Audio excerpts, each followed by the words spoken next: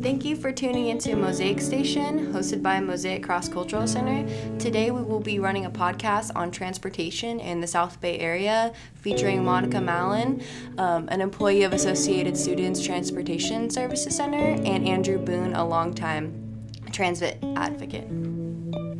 My name is Olivia Freitas. I'm a cultural programmer at Mosaic Cross Cultural Center. Today we're doing a podcast on transit in Silicon Valley, Santa Clara County. And I have two other friends in here with me if they would like to introduce themselves. Yeah, my name is Monica Mallon. I'm a senior here at San Jose State, and I'm a PR major and political science minor. I've been involved in transit advocacy really seriously for the past year and a half or so because I think it's something that is really important for us to be paying attention to. My name is Andrew Boone. I work as a stagehand. I work for the International Association of Theatrical Stage Employees, Local 16. I've been a volunteer advocate for sustainable transportation for about 10 years. Great. Thank you guys for being here. I really appreciate you both and all the work you guys do in the community. Kind of wanted to let you guys introduce the work you guys do in your own life for transit advocacy, whether it's your own personal choices or what you guys bring out into the community. Yeah, so I've actually never owned a car in my entire life. I've been, using transit, walking, biking, for the past 22 years because I really think that it's not only an opportunity for me to reduce my personal emissions, but it's also an opportunity for me to be able to succeed in life because, a struggle for a lot of people is the financial burden of car ownership. It can cost up to $10,000 per year to own a car. And by not owning a car, I've been able to go to school and not be in debt and be able to access healthcare and other things that I've needed throughout my life and throughout my adulthood. And so, it's really important to me specifically for those two reasons. I've also never owned a car. I'm 40 years old. I'm from Phoenix, Arizona. I live there in San Diego, places I would call car hells. Your quality of life is ruined kind of just living in those cities. I moved to San Francisco in 2007 for this reason. I took a job there, but I took it to not have a car and to live a better life. Since then, I moved here to San Jose. I've always relied on a bicycle because it's far more practical than any options we have. In Phoenix, San Diego, and here, the whole Bay Area, a bicycle opens your opportunities enormously because you can combine it with the crappy public transit system we have and get around decently well. So I started my advocacy, and specifically in bicycle advocacy. I lived in East Palo Alto, 1 block from the border with Palo Alto, which was, and actually continues to be, was a pioneer in high-quality, modern bicycle networks. And Palo Alto actually has a quite good, comprehensive bicycle and pedestrian program, meaning 5 E's are all taken seriously. It's not just like San Jose where you throw engineering and you say you're done. With just bike lanes, education is extremely important. So I learned a lot of things in Palo Alto, but I realized after some time, bikes are not close to the most important thing that we need to get right in our transportation system. Buses are. Yeah, it's very, very important. Mobility is a big part of our lives, especially when we're in a capitalist system where we have jobs and school and family and places to be. So I kind of wanted you guys to talk about the current state and politics of transit in San Jose. There's a variety of services. We have VTA, BART, and Caltrain. You guys can kind of maneuver it however you want. But I know yesterday there was a really big meeting that you guys got a lot done at, so. Yeah, so, I've been using all of the different transit agencies, BART, Caltrain, VTA, even Samtrans on the peninsula sometimes, and I think really the biggest issue with all of these agencies comes back to governance. They're not governed in the right way. I think all of them need to have directly elected board so that members of the public that genuinely care about making these things better can run. I also think that there needs to be much better integration between these systems. You know, for example, a lot of times I'll take the 181 express bus from Santa Clara Street near San Jose State up to the BART station in Warm Springs.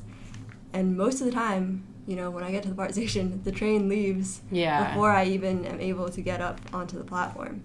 So I think the little things like that can make the transit system so much more effective for everyone, because, you know, if you own a car and you're trying to take transit and something like that happens to you, you're going to think really negatively of it. Oh, yeah. You know, like, I don't have a car, so I just have to deal with waiting 15 minutes for the next train, or 20 minutes, or whatever it is. Or an hour and a half. Or an hour and a half. In case of Caltrain. Yeah, or VTA Light Rail. Yeah, so, you know, I think really having a directly elected board would allow the transit agencies, or the combined, you know, transit agency, if they end up merging, to make more effective decisions and to do things that will benefit current and future riders. Because right now, you know, a lot of these things are kind of seen as either commute only or as a social service. When it's a social service, you know, they just assume that people will take it no matter how slow or crappy it is. And then for the ones that just see it only as a commute option, the service is only focused, you know, for people that have 9 to 5 jobs and they only need to commute during peak hours. Yeah, and it only takes them to the places like businesses and... Yeah, so like for Caltrain, you know, it's you know, pretty good route, covers a really wide area that connects to a lot of jobs, but, you know, if you're trying to get somewhere at like 10 p.m. or on a weekend, oh my god, it's really terrible. The headways are, you know, 60 to 90 minutes, sometimes even worse than that. So I think really improving the service for everyone, not just for these specific groups, is really important, because, you know, transportation is responsible for the most emissions in the county. It's over 40%, and here in San Jose it's actually about 63% now, which is really, really terrible. And, you know, we actually want to get people out of their cars and reduce emissions. We have to create a transit system that works for absolutely everyone, not just people that are disadvantaged or, you know, are choosing to take transit for environmental reasons, or the commuters, as I already said, but really for every single person, so that it is fast, frequent, reliable, and goes everywhere that they need to go. Yeah. And I think governance reform is really the only way to make that happen, because, you know, we've been going to these VTA meetings for years and years and years, and it just takes so long for members of the public to be heard. Back in March, Andrew came up with the idea to reallocate Measure B funds from the highway projects to transit operations to improve bus service, something that we've been promoting with Silicon Valley transit users, and we've gotten a lot of other groups involved to support it. We've been packing the chambers for months and months and months.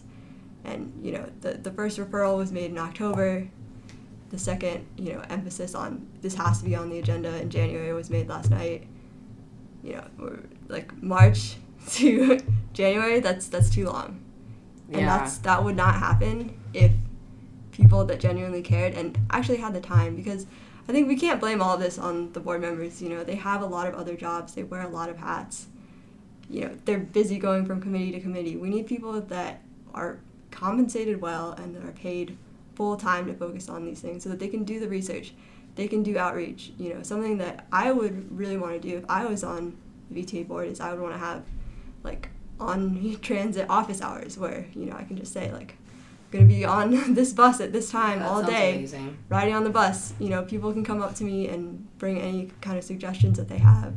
I would also want to go around to different groups, schools, neighborhood associations, and just get input from the people that I'm supposed to represent on a very regular basis.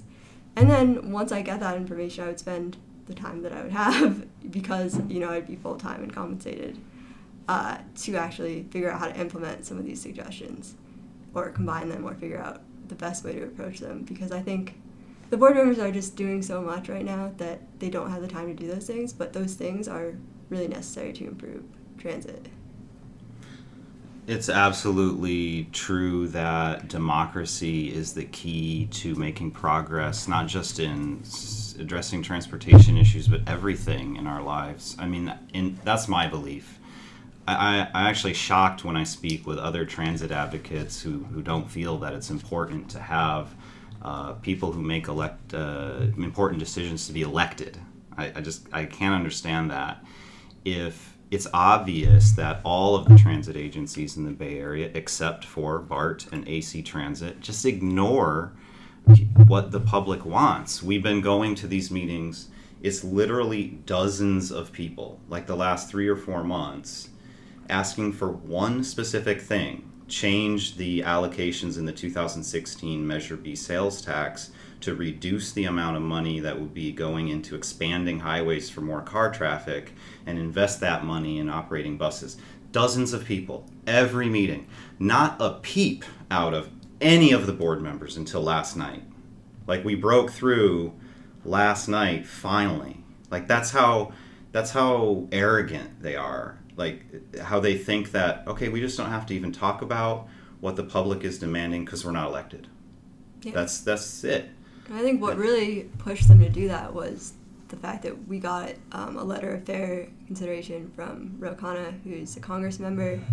I met with one of his staffers, who actually is also a graduate student here at San Jose State.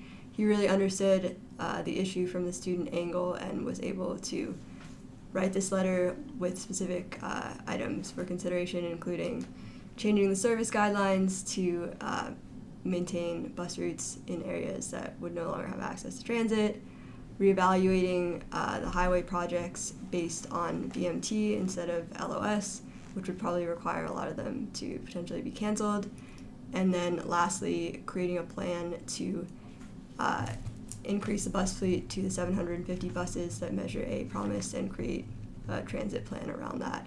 Because currently they have about 500 buses or so, and they're operating around 400 during peak. So, there's like somewhere between 80 and 100 buses that are just sitting there completely unused. And that's not to mention the amount of buses that we were promised in Measure A, which passed in 2000. It's almost 2020. That's a long time to wait for things to go in the opposite direction, because they're actually operating less buses than they were in 2000, which is really, really terrible. So I think that letter really shocked them. I could see their reactions. They were like, wow, these transit advocates really, really got support, and they really, convinced someone in power to support this. So maybe this is something that we should consider. And that's really the unfortunate thing that happens when you're just a grassroots advocate, or you're just a person, because we don't have the same power and connections that a lot of interest groups have, and it's really hard to get these letters. I got very lucky with this one, just because someone that knew Ro Khanna introduced me to him. Staffer happened to be also a student here, so it was just a really lucky situation, because I'm not in his district, and I've asked my own representatives in my districts to support things like this many, many times throughout the years, as they're trying to make a lot of bus cuts that would impact San Jose State or my own neighborhood, and they just wouldn't do anything. So, I think we're really at a huge disadvantage, and it's just a system that exists where interest groups are the only people that are able to get things done is just really messed up. But I think that what happened last night really proved that it is possible for individuals, for the people, to actually get what they wanted, to be heard. Because normally it's just all about who's paying who has connections, and that's really not okay. But I think we're finally starting to see some change, and things are finally starting to move in the right direction, which is something that I'm really, really excited about. The Valley Transportation Authority, we all call it VTA, which it controls all transportation policy in Santa Clara County: highways, buses, light rail, bicycles, walking, everything, our entire lives. They will use the most devious, dirty tricks to suppress public input. It's really disgusting, more so than other transit agencies like Caltrain Board of Directors that I've attended over the years. I think it's 3 times a year, they intentionally move the Board of Directors meeting from the Board of Supervisors chambers at 70 West Heading Street. That's near downtown San Jose. It's very easy to get there.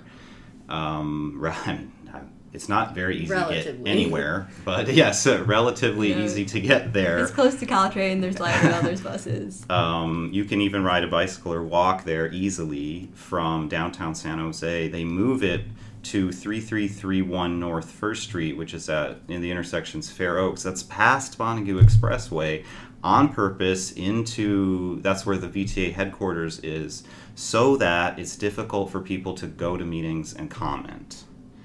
The last time, it was 2 months ago, and the excuse was, the county workers are on strike and they might protest at 70 West Heading Street, so we can't have a meeting there. Total bullshit. Yeah. Total bullshit. So that you roughly cut the number of people attending the meeting in half when they put it out there, where it's hard to get to. Well, and it makes it really hard to organize, because for that meeting in October, I had been going to meetings, pretty much every day, promoting this event and giving the 70 West Heading address. I don't have access to a lot of money or resources or anything, so I was like taking the bus hours and hours and hours to go to these meetings to try to convince people to come to this meeting. And then it changed at the last minute, like literally I think it was 2 days in advance. So I had to really try to scramble and email and call and text everyone and put stuff out on social media to try to get people to realize that it was changed. And people did end up still showing up.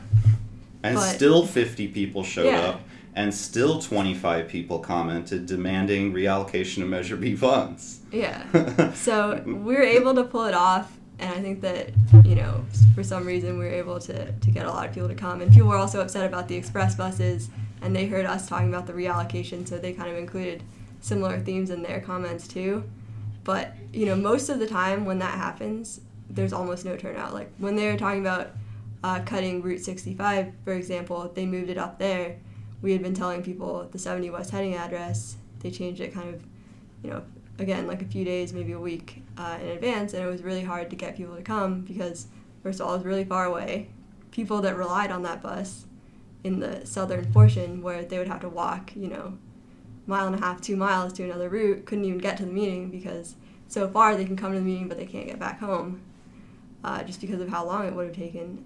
So, it's things like that just make it really hard. It is possible sometimes to kind of work around these things, but it's just unnecessarily difficult and frustrating. Like, we shouldn't even have to go to these meetings to create change. Like, they should be coming to us, they should be asking us what we want, and they should be doing it. Like, one of the biggest issues that I've had throughout this whole process is they're not very responsive to emails at all. And when you call them, you only get to talk to staff.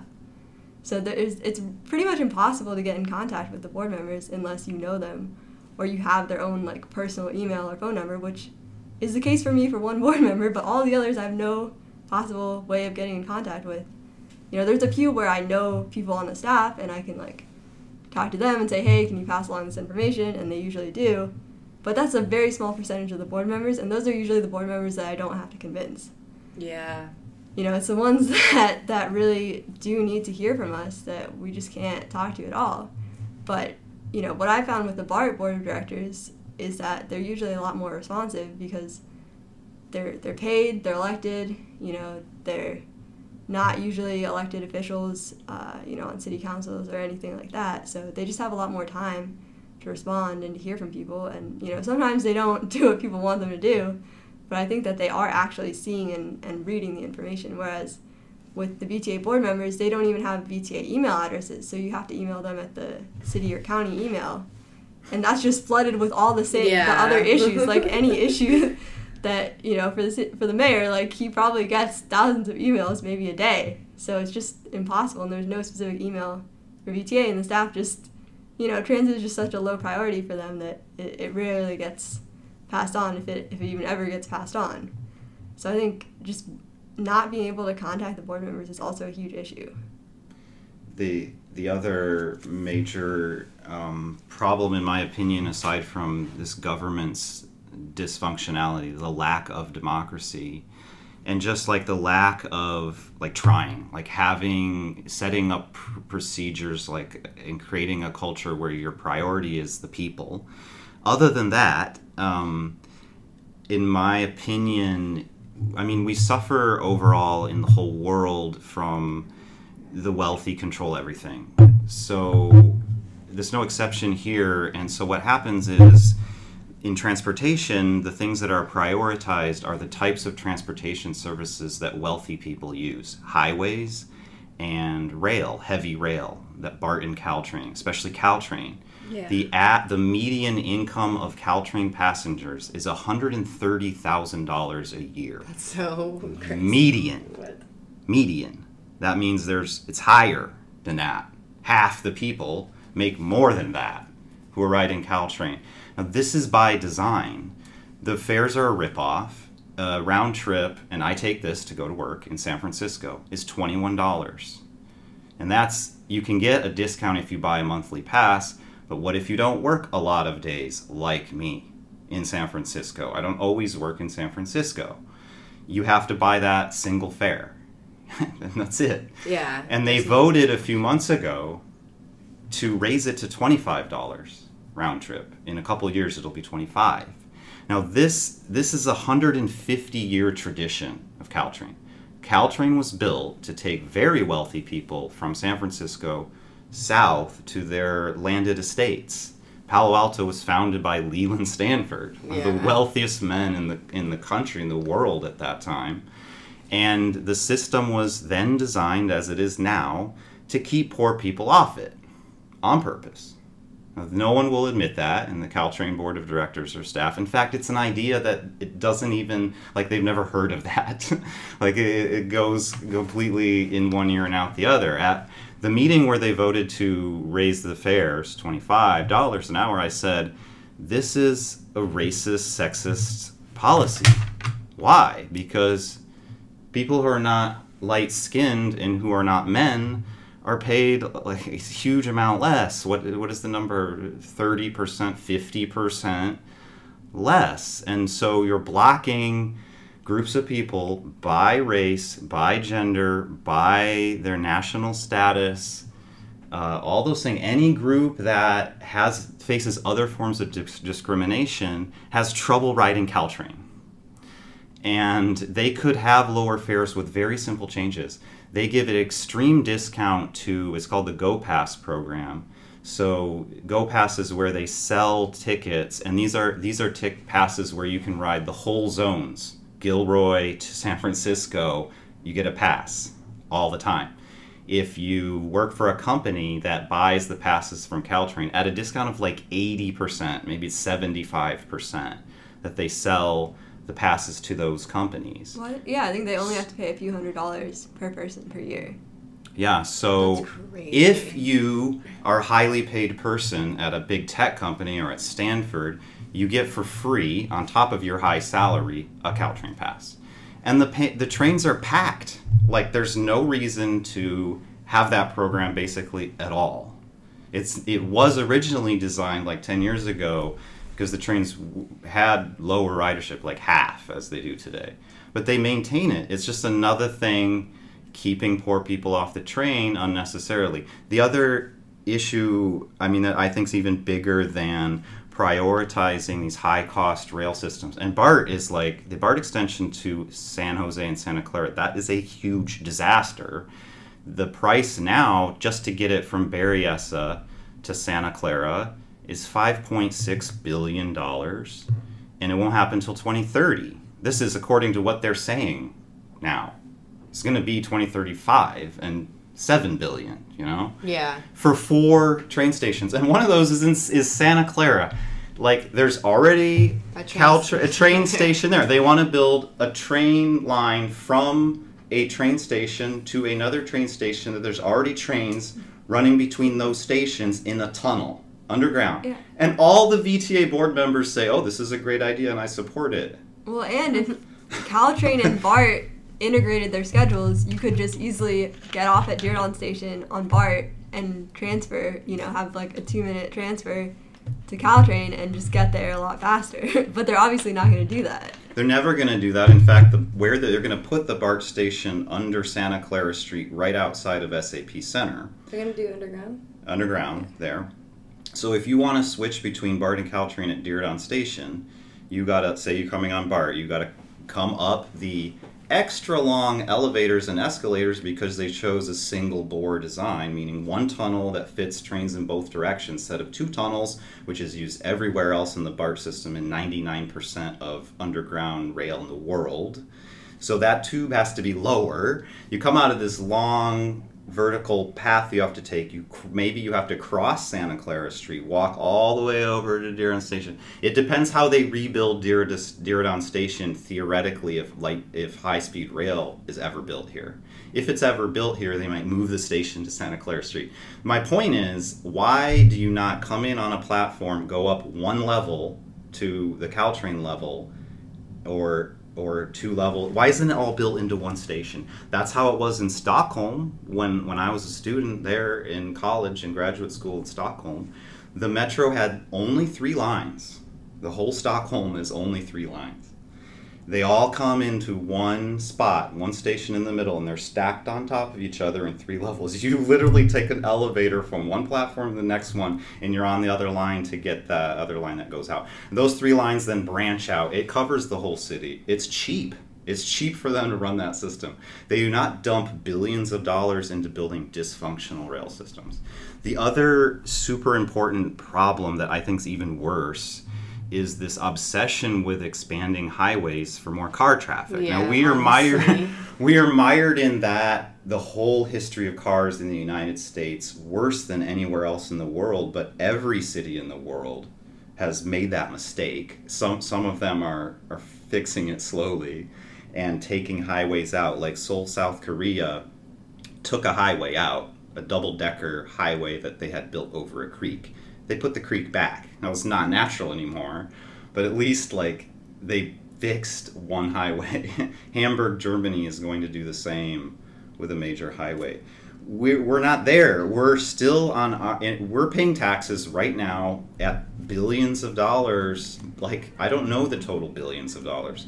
Just the 2016 Measure B sales tax in Santa Clara County is $1.85 billion over 30 years, most of which will go into highway expansion projects. They're not projects to maintain the highway system or to make the highway system safer, which we desperately need. There are so many deaths on the highways. So we're gonna... No, I'm just everything you're saying is amazing. Horrible. Yeah, so people are dying.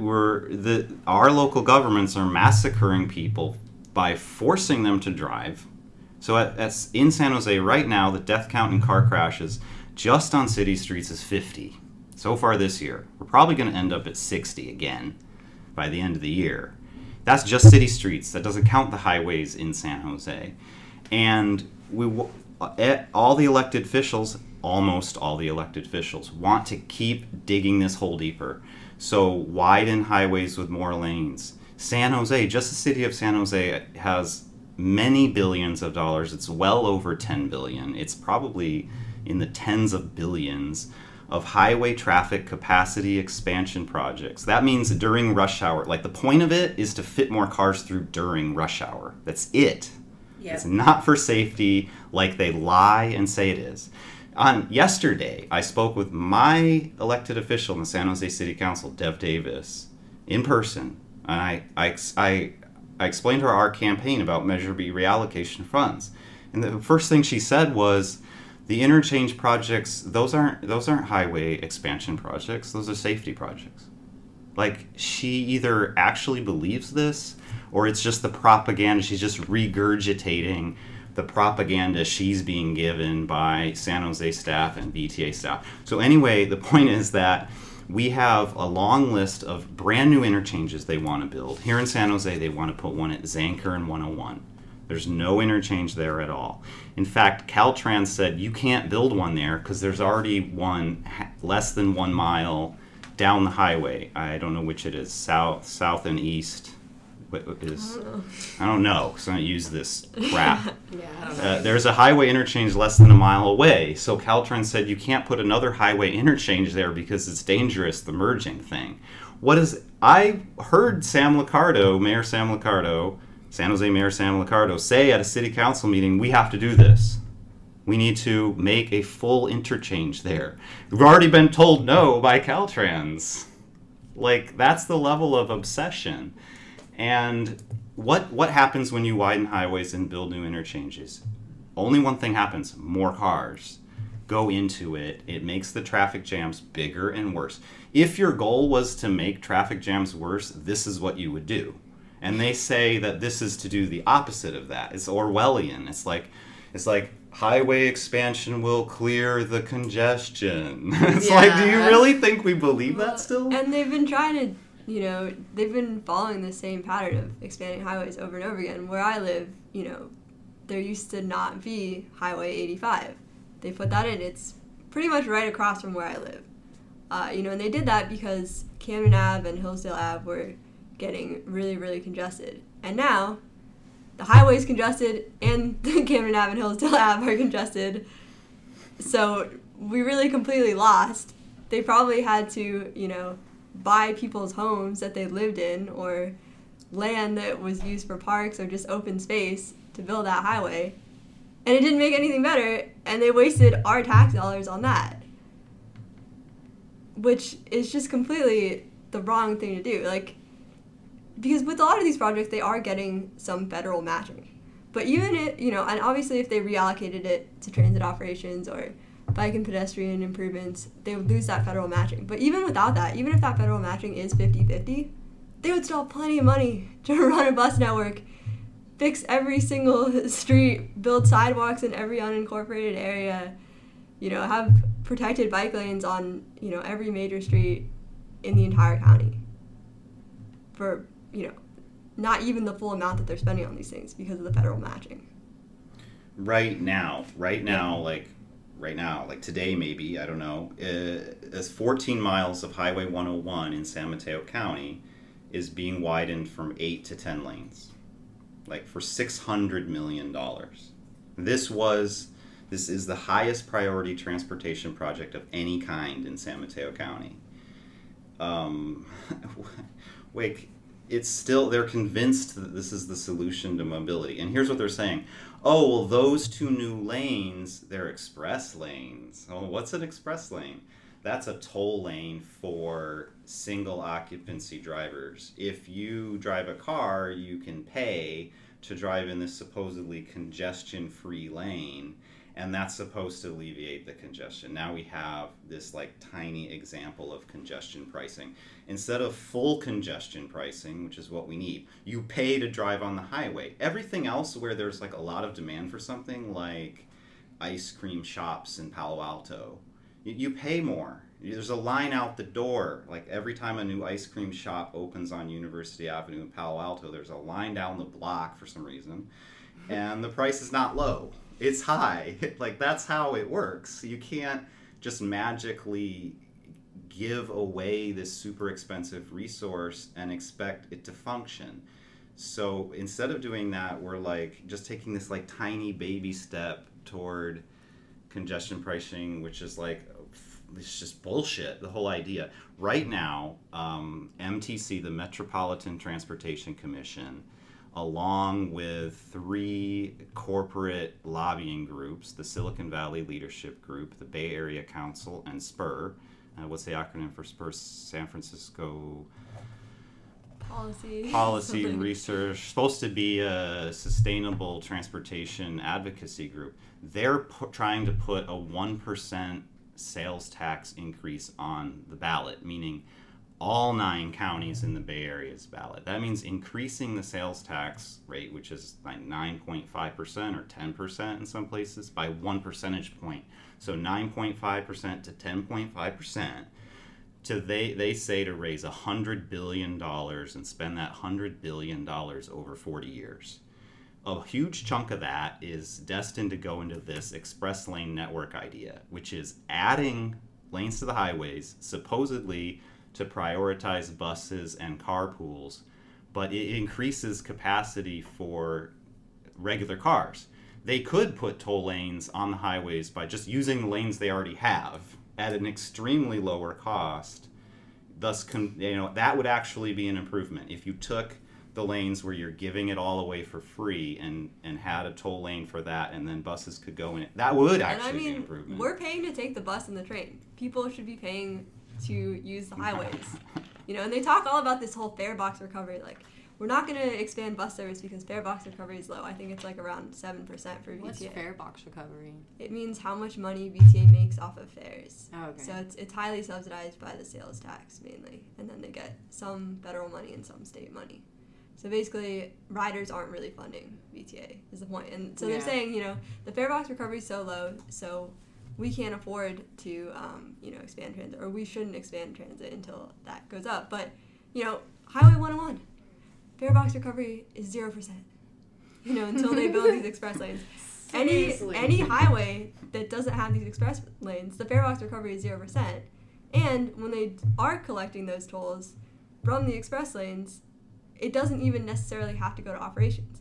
It can go to any type of transportation. It actually goes to maintaining the express lane, correct? Well, after it gets over the cost, then they can decide where to spend it. But my understanding is that they never pay back the cost because it's so high. Yeah.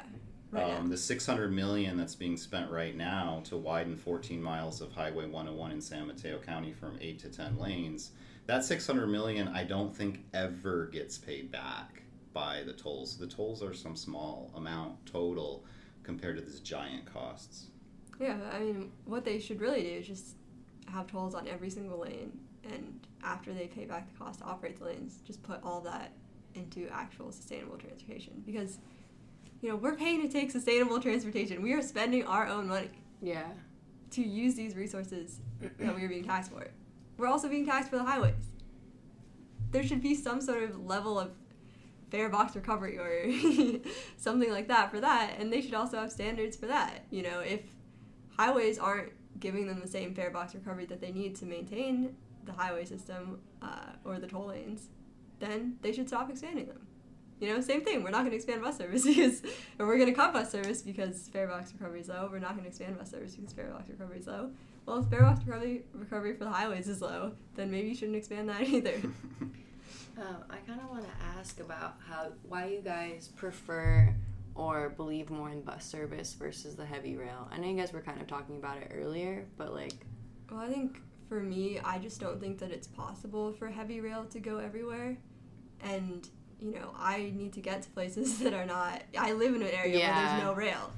You know, I think buses are just a much more efficient way to transport people around. I think we need to have heavy rail, and we should make it as good as we possibly can and have the fares reasonable enough so that everyone can take them, or just make all transit free eventually.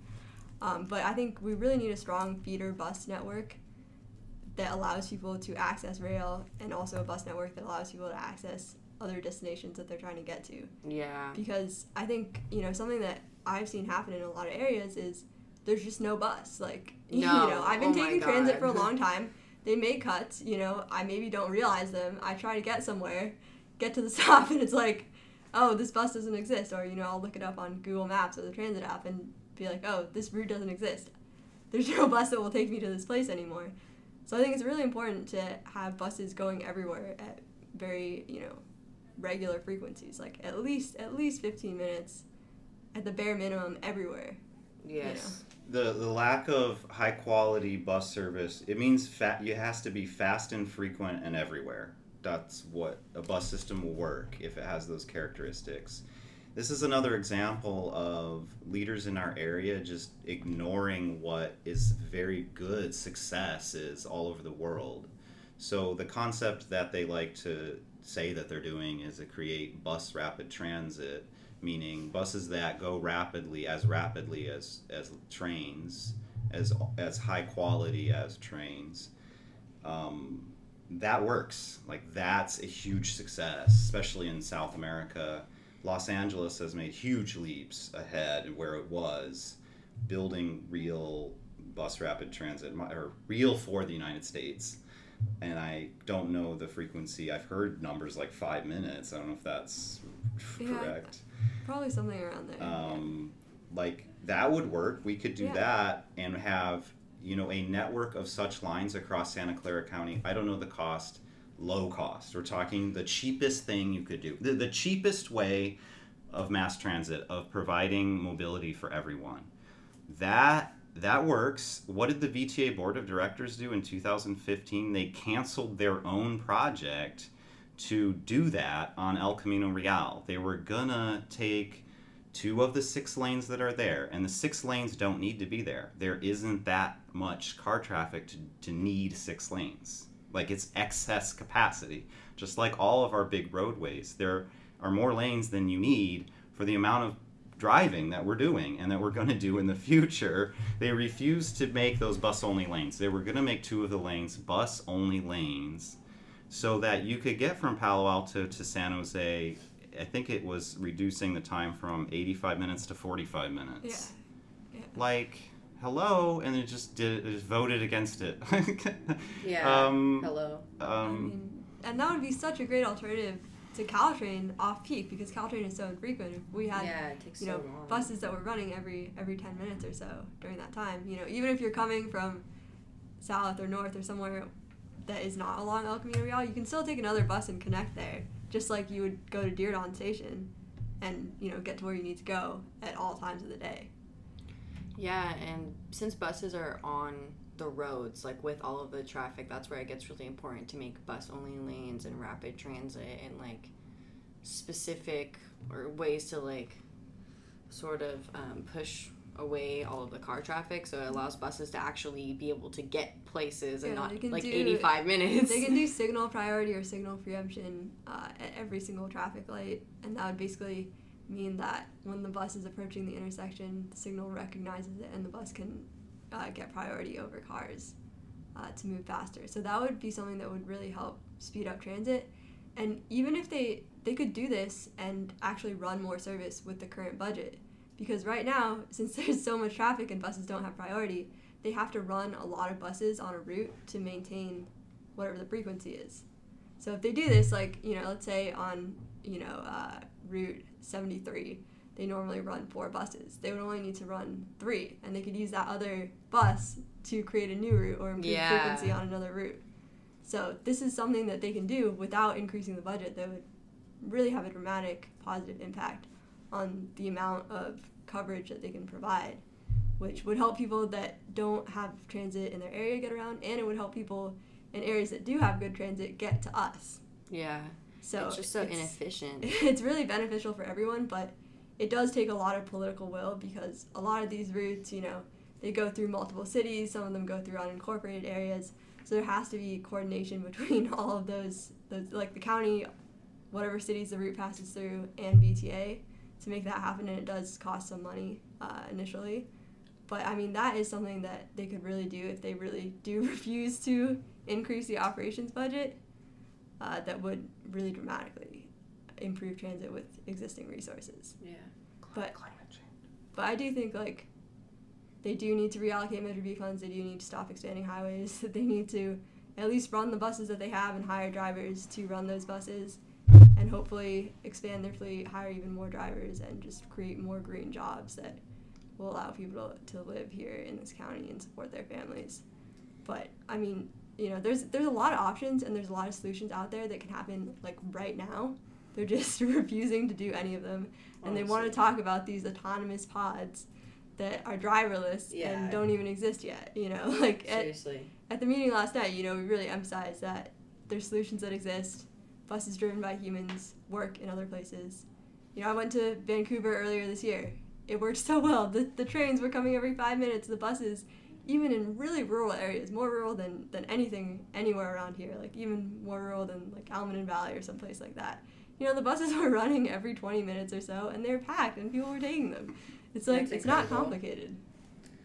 Yeah, I want to, you guys already talked about this also, but I wanted to just move into talking about it from the lens of, like, the climate crisis and how transit and mobility and the climate crisis really, like, dance with each other, like, before our very eyes. So I wanted to hear you guys' input on that. I don't know what I was going to say. The climate catastrophe is sort of, it seems to be, like, theoretical in the minds of the elected officials. Like, they don't, like, if you don't do anything about it that's meaningful, it means you don't believe that it's real. Like, they're following the beliefs of the president. It's not real. That's the only explanation. Or it's not real, or I don't care. Yeah. That's the policy right now. what we need to do is a radical change to our transportation system and land use. Like, how is the city built? Where do you put buildings? What kind of buildings do you build? What is your transportation system?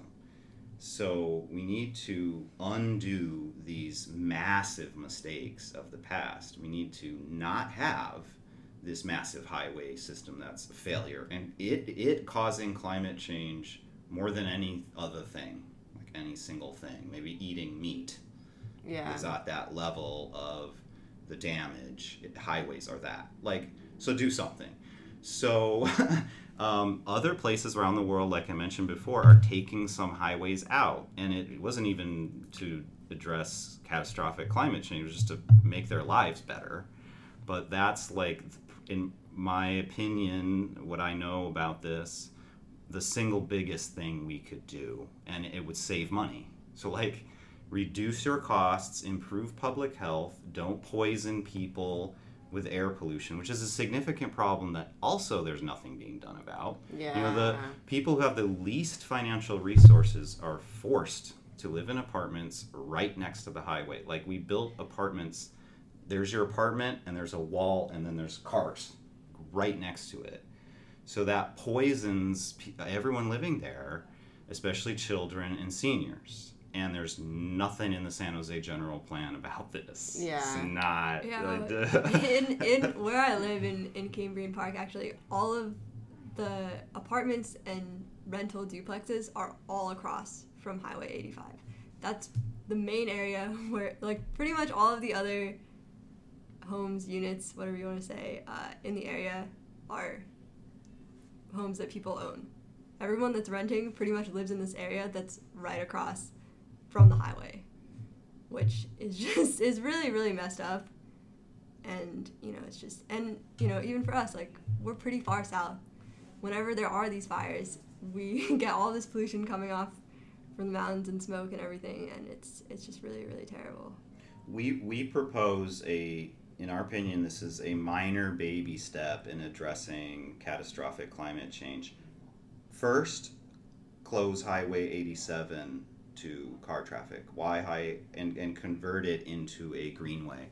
So any highway like Highway 87 is so wide. Actually, if you were to be able to walk out on it, it's wider than most city parks. There's a huge amount of land there. They destroyed entire neighborhoods to build that, and not very long ago, 20 years. That was the last highway built in San Jose, and it was, you know, right through the downtown, which is a horrible idea because the place where you can actually walk and bike, now you've put a wall there. Is every place you want to cross it is dangerous. Yeah, seriously, you gotta go really uphill or really downhill. Yeah, we could turn that into a greenway, which was a concept in Hamburg and I think Valencia in Spain. You, instead of cars, you put there a park. You turn it into a beautiful, huge park that has bike paths and walking paths, and we could even put rapid buses there. There's just so much space. And, you know, convert that land back to how it was, usable by people. I'm not saying people who don't drive cars are not people, but the people are forced into that commute, into that lifestyle, driving cars on Highway 87. We could expand the part of downtown San Jose that already is car-free, this campus, San Jose State University. And did you know that San Carlos Street used to run right through the campus? Yeah. It's been turned into a car-free area. It's been improved. We could keep doing that. Like, that was a good idea. Let's do some more of it. Gradually, bit by bit, let's convert the streets into being just dominated by car traffic and dangerous into being usable by people. Walking, biking, any way you want to transport yourself. This is what's happened in lots of cities all around the world. Copenhagen, Denmark is a prominent example where over a span of 50 years now, 40 years, 50 years, slowly, bit by bit, they expanded their pedestrian zone, their car-free zone in the middle. I don't know how much bigger it is than when it started, much bigger. And I don't know, it's just obvious to me that it's better. Like, Yes.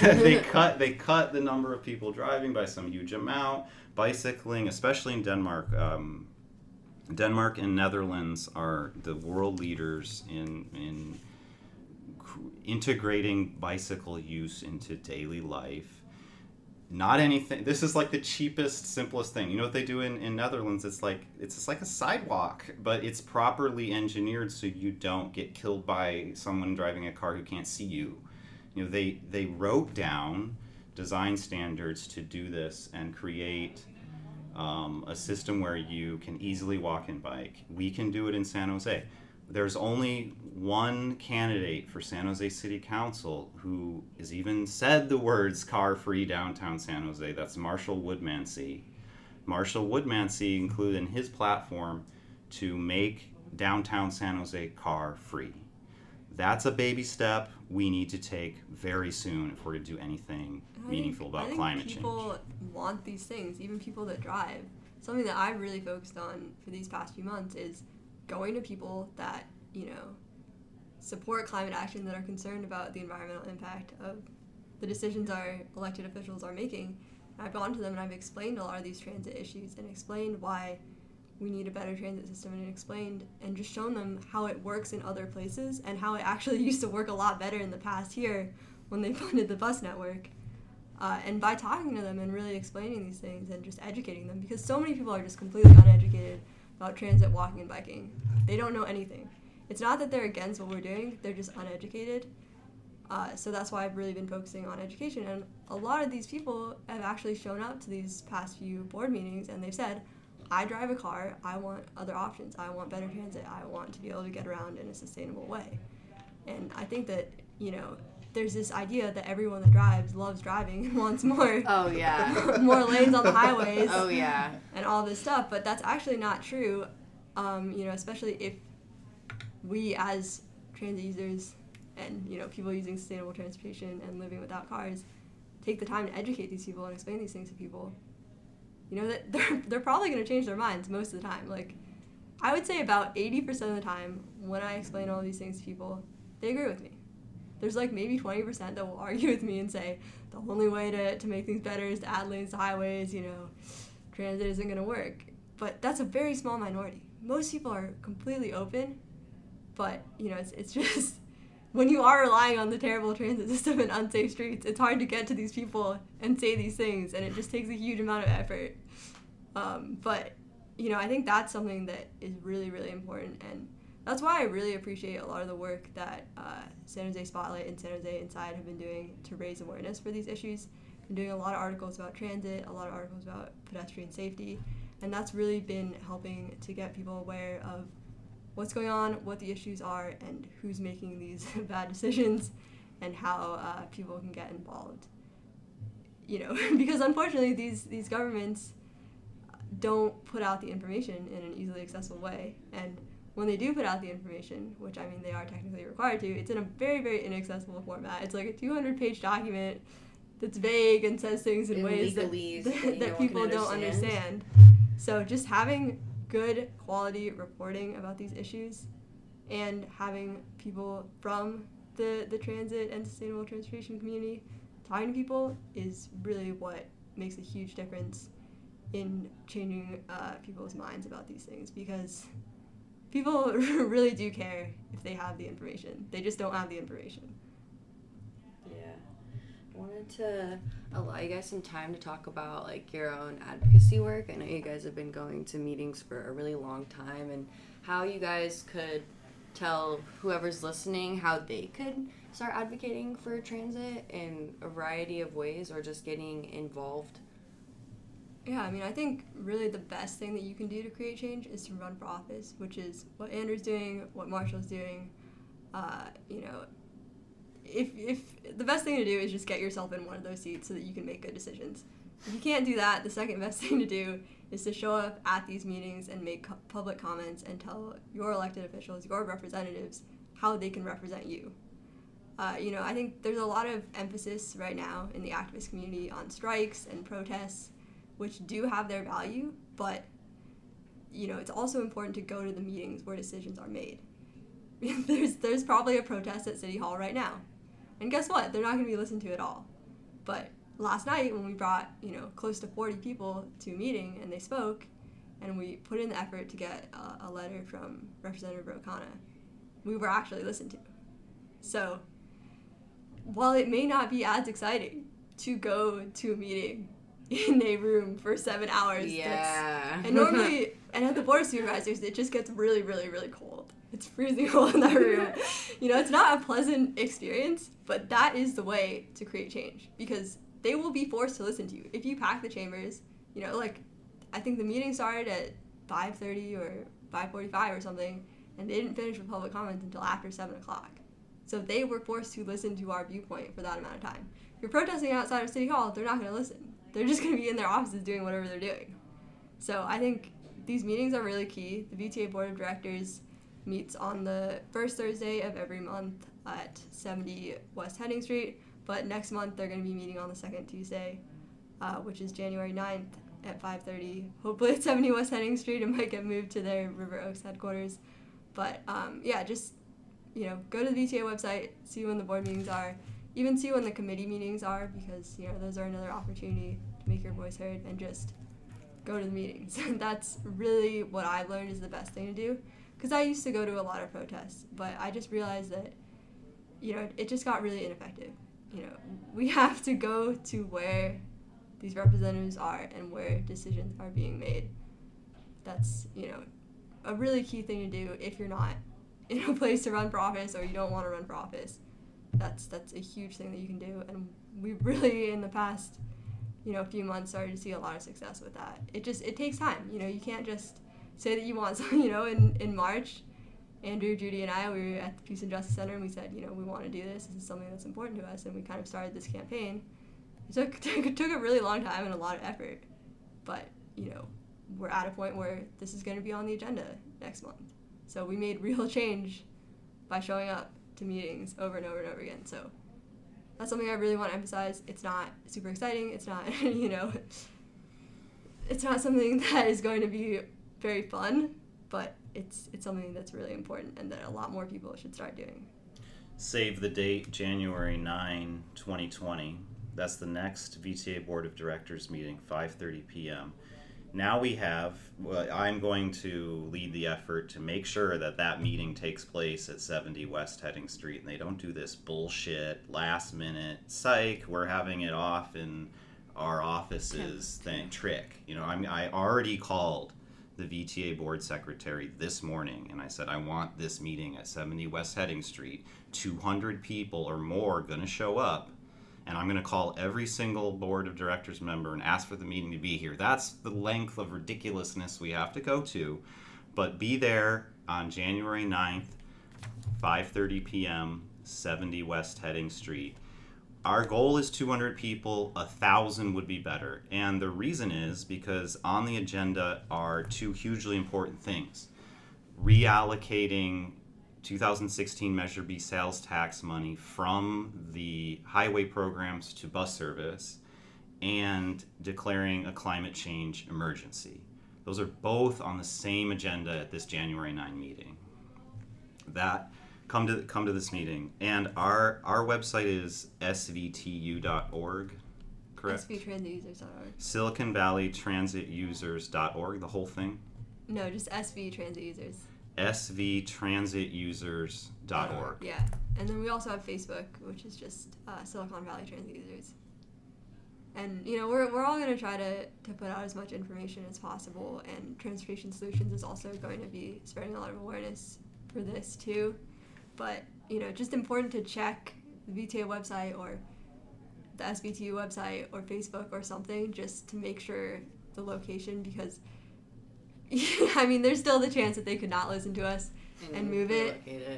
So just double check that and really try to be there, because this is a huge opportunity. It's going to be really hard to get this reallocation, because we need 9 out of the 12 board members to support it. And they're probably not going to vote on it at this meeting. They're probably going to have a discussion and talk about, what projects they're going to cancel, what the different options are. But it's really important for us to go there and show our support for this, so that we can hopefully get a vote in February on this. Because if we get a vote early enough in the year, they'll be able to hire enough drivers to run the 80 buses that they have in time for the 2021 transit plan. So that plan would take effect in 13 months. We could have much, much better transit service. So it's very important for this to happen earlier in the year rather than later.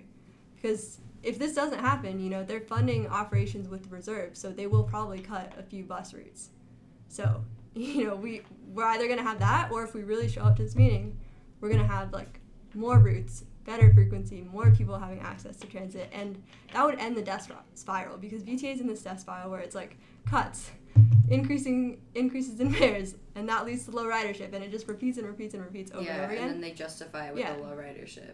Yeah, but if they improve service, more people will ride it, and then we'll get to have more service in the future, and they'll start to be more open to things like bus rapid transit, bus lanes, signal preemption, because they see that people are riding the service and ridership is going up, and that something that more people are taking. So this is if they do this, the bus is still going to be slow, but it's the first step in solving a much bigger problem and really ending this death spiral that has just been making it worse and worse and worse. Yeah. Is there anything else you guys would like to share before we wrap up the podcast? I'd like to share that the primary elections are on March 3rd, 2020. That's for the state of California, and that's actually Super Duper Tuesday nationally. So something like more than half of the U.S. presidential nominating, the electoral votes are going to be decided on March 3rd. Half the states or something, including California, vote on that day for national elections, state elections, local elections. So San Jose City Council and other large cities in California also have their own primary elections on March 3rd. San Jose City Council districts 2, 4, 6, 8, and 10 all have elections this year. They don't always have elections. Sometimes the incumbent is reelected with nobody else on the ballot. That's not an election. No. That's how it worked in the Soviet Union. Just I'm there. Actually, they had lists of multiple candidates, but it was rigged. So we have a choice. We have democracy in all 5 San Jose City Council districts this time, and I urge everyone to get involved in these elections. There's a great opportunity, much more than usual, in the San Jose City Council elections this time, because in districts 4, 6, and 10, we have the opportunities to elect progressives, true progressives. People are going to vote for different things. We're going to stop voting against funding affordable housing. We're going to do something about transportation crisis, going to do something about the climate change catastrophe. I'm endorsing Marshall Woodmansee for District 6 and campaigning for him. Wee Tran in District 4, and Jenny Higgins Bradanini in District 10. Yeah, I absolutely agree. I think that everyone at San Jose State especially really needs to vote. Young people really have some of the lowest turnout pretty much every election, and it's really disappointing because we're basically just giving up our opportunity to have a say. We wouldn't have to go through this whole process of going to meetings and making public comments if we just had leaders that represented us. And the thing is, they're called representatives. Yep. But if you don't vote, you don't have the chance to elect people that will represent you. So it's really important to vote, really important to register to vote. And the great thing this time is that everybody's going to get a vote by mail ballot, and it's going to be a lot easier to vote. You can go to any vote center. You don't have to go to your specific precinct. So, if you live in Sunnyvale but you go to school here, you can go to a vote center that's close to San Jose State. So it really gives you a lot more options for voting, and everyone's still getting the mail ballot. So you can still do that, and the postage is paid for already, so you don't have to pay anything for that. So they're making it really easy to vote, so we really need to vote, especially here at San Jose State, because there's over 30,000 people here. There have been a lot of elections that have been decided by less than 1,000 votes, some even less than 100 votes. Yeah, that's insane. Actually, Sylvia Reyes and Lon Dieppe and Sergio Jimenez and Maya Esparza, the margin was in the hundreds. And in some of those cases, it was 12, or in Lon Diep's case, he was elected with a margin of 12 votes. Yeah, so I live in unincorporated, so I can't vote in any of these elections, but, you know, I'm still going to vote for everything else, like president, state senate, state assembly, and all of that. But, you know, no matter where you live, just vote. Vote for people that you think will represent you the best. Do your research. Talk to them ahead of time in advance so they can try to include some of your ideas in their platform so that you can try to hold them accountable to that later. And, you know, just really encourage everyone that you know to vote, because we have a huge opportunity, even just on this one campus out of the many colleges that are in Santa Clara County, to have a huge impact, but we waste it and waste it and waste it time and time again. You know, everyone that goes to school here does not live in downtown San Jose. They do not live in the 3rd City Council District or the 2nd Supervisorial District. We're really commuting from a lot of different areas, and we can have impacts on a lot of these different districts. So it's something that's really key, and that I think gets talked about a lot, but people just don't do it. But I just really want to say it's really important. Just do it. You're going to get a ballot in the mail as long as you've changed your address to your correct address where you're living right now. So if you haven't done that, go do that. You can just go to the Secretary of State website or go to the DMV or the ROV office and just make sure that you're able to make your voice heard in this election. Thank you guys so much for being here and sharing your knowledge. This topic is really important for everybody, and especially something that I care about a lot. So thank you guys so much, and that'll be the end of the podcast. We did it. Wow, that was freaking beautiful. You guys have so